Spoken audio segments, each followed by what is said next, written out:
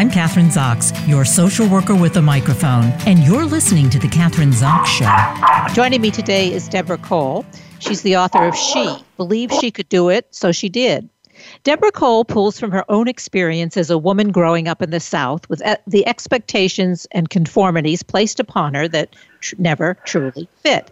Too constrictive and heavily influenced by an antiquated mentality that women should be ladylike, she pulls the reader through her struggles and triumphs to adapt and find your own space in business and life. Fighting for her own place at the table, she redefines a woman's role in the South from the perspective of 35 Texas female business owners. Cole, a former business owner and leader, is a speaker, writer, and visual storyteller with years of experience leading teams and managing multi-million-dollar projects while shifting her focus and lens to a documentary-style photographer and writer. Welcome to the show, Deborah. Nice to have you on today. Thank you so much. It's good to be here. Great to have you. Okay, so She Believed She Could Do It, So She Did. A lot of what's written in your book, obviously, for particularly women of our generation, is very familiar. The fact of that women have to be ladylike, they have to do the right thing. I think one of the things you said in the book was that you talk too much. I remember that. I was told that all the time, and I'm still talking. So let's just start with that.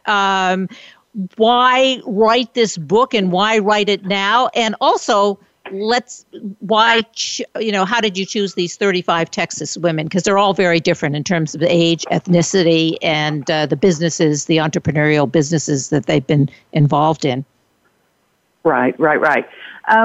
Great questions. Why now? I had owned my own business for 35 years. I was in a male-dominated industry and experienced from time to time some of the comments and questions and concerns that people had about me, from the point of even saying, "Oh, you're president of this national organization now. Can you do it? We noticed you're pregnant."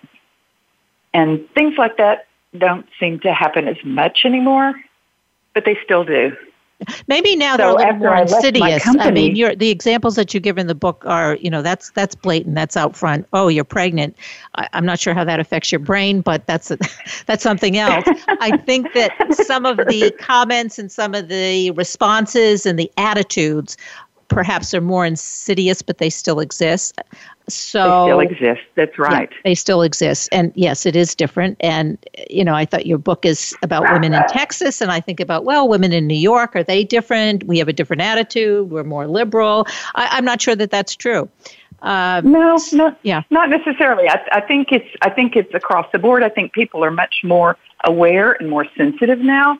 But I felt like one of the things I could do after I left my business was find ways to support women.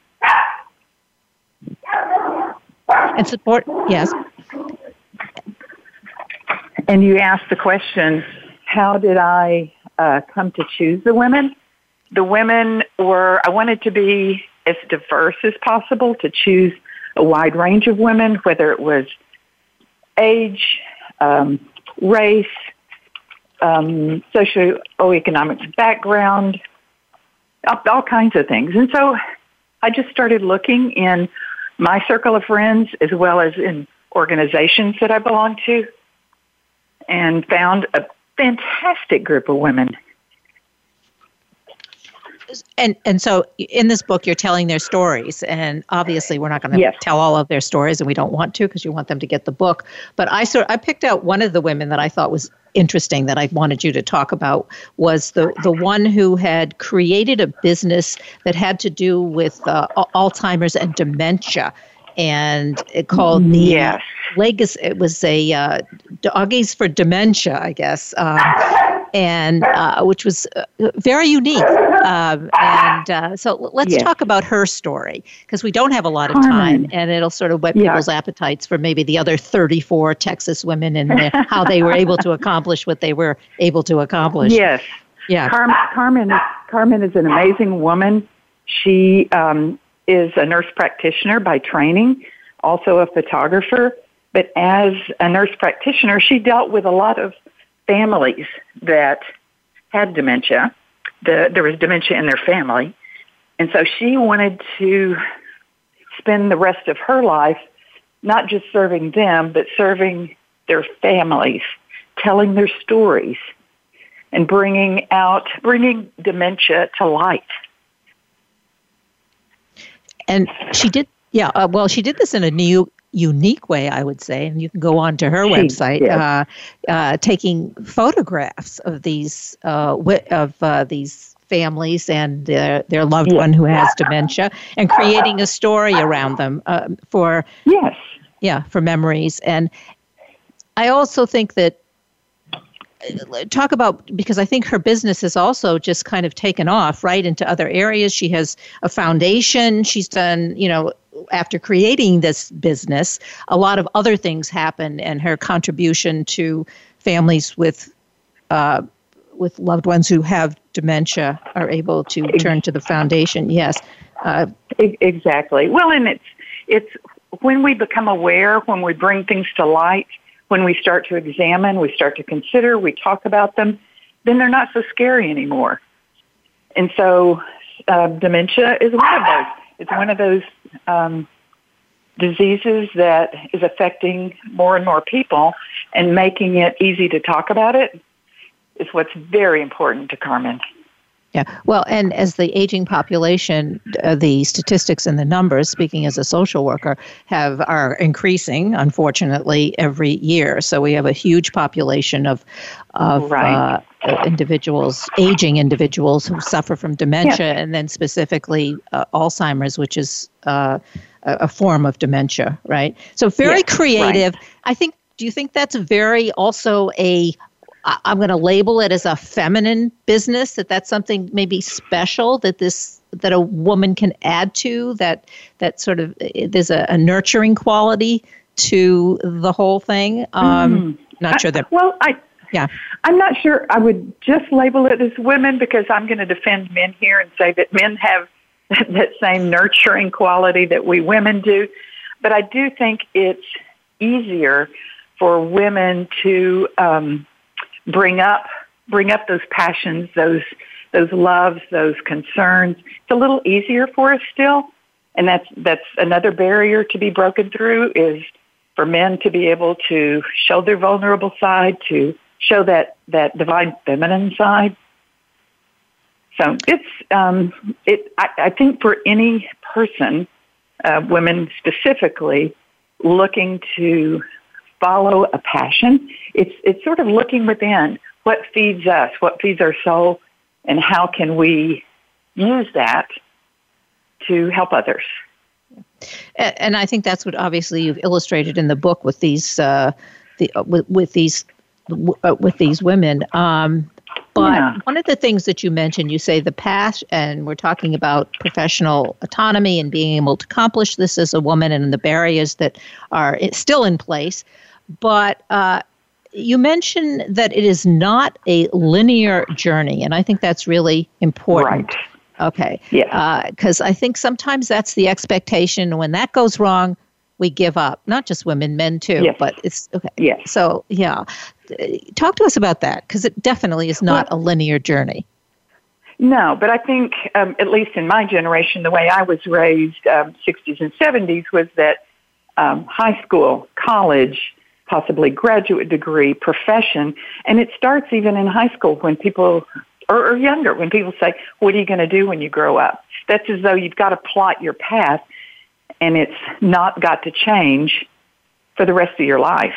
And one of the things I taught my kids, my girls, was look for things, try something out, see if it fits, try it on, and if it doesn't, then feel free to discard it.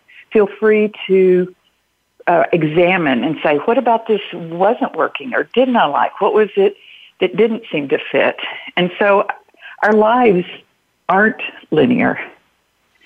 And, the best laid plans, et cetera, et cetera. And I think it's important to plan, but then being willing to or open to opportunities, because I think the universe sometimes has far better plans than we could ever imagine. Yeah. So in other words, we need goals, obviously, but in order to reach that goal, there are several or many paths, some that we don't choose to take, but we're forced to take. I think you give an example of one of the women in the book who has a business and then opened the business and, 2 years later or a year later, COVID happens. Well, she didn't expect that. None of us did. But how are you going to navigate that? And there are a lot of COVIDs in our lives. Yes, absolutely. Well said. Well, that's one thing that happened with a lot of these women because I was doing the interviewing during early COVID. And so how they dealt with things just spoke to the resilience of these women. What about mentoring? The word mentoring keeps coming up. And then I've had guests on my show say, well, women don't necessarily want to mentor because they feel that if they mentor somebody, they're going to end up taking their place in the business. And that's an issue. So they kind of stay away from mentoring. But your experience with mentoring and with these women and mentoring is not the case. I think when we're led by fear, this is a personal belief, when we're led by fear and fear-based decisions, that's just not the best way to go.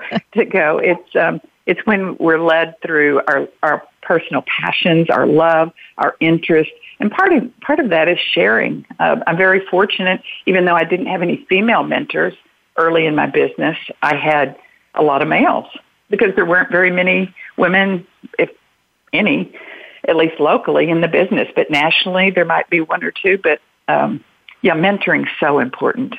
So important. I think mentoring is key even today where women supposedly are allowed into certain clubs or golf or organizations, but they're really not. That mentoring can take that. They're really not. Can be somewhat of a substitute or an addition to or whatever, but so that it really is key in mentoring young girls, young women.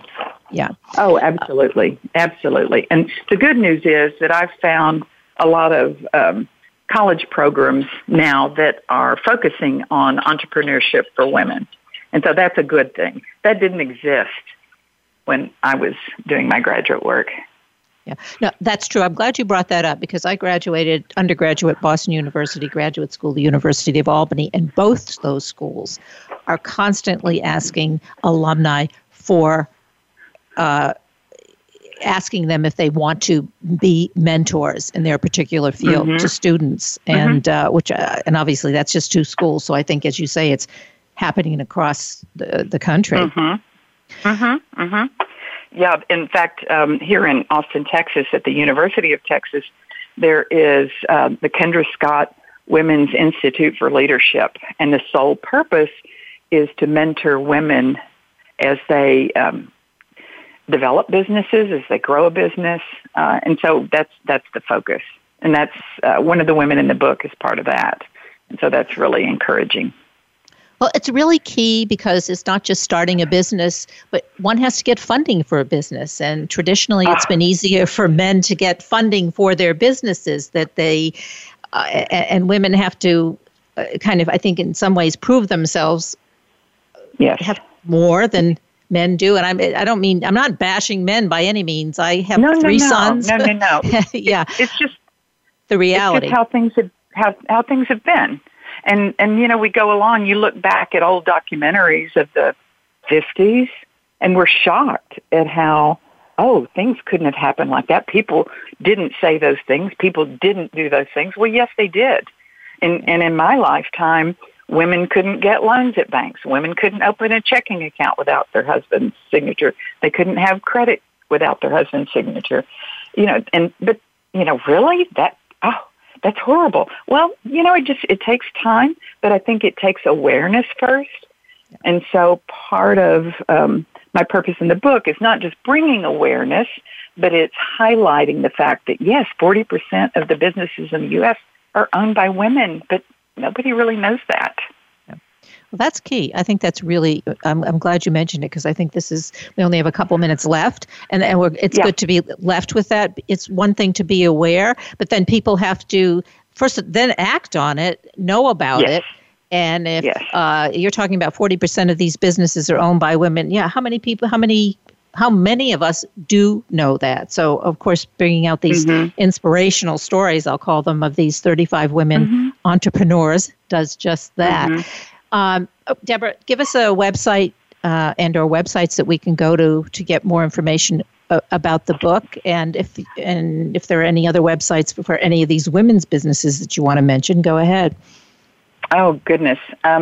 Well, my website is www.DeborahColeConnections, plural.com, and they can read more about the book, order a book. It's also on Amazon, but I'm a little faster and a little cheaper. And the women, gosh, I hate to just mention one because they all have fantastic websites, but if you buy the book, then you can have access to their websites. Exactly. Thanks so much for being on the show today. Oh, thank you. Yeah. Thank you so much. Bye.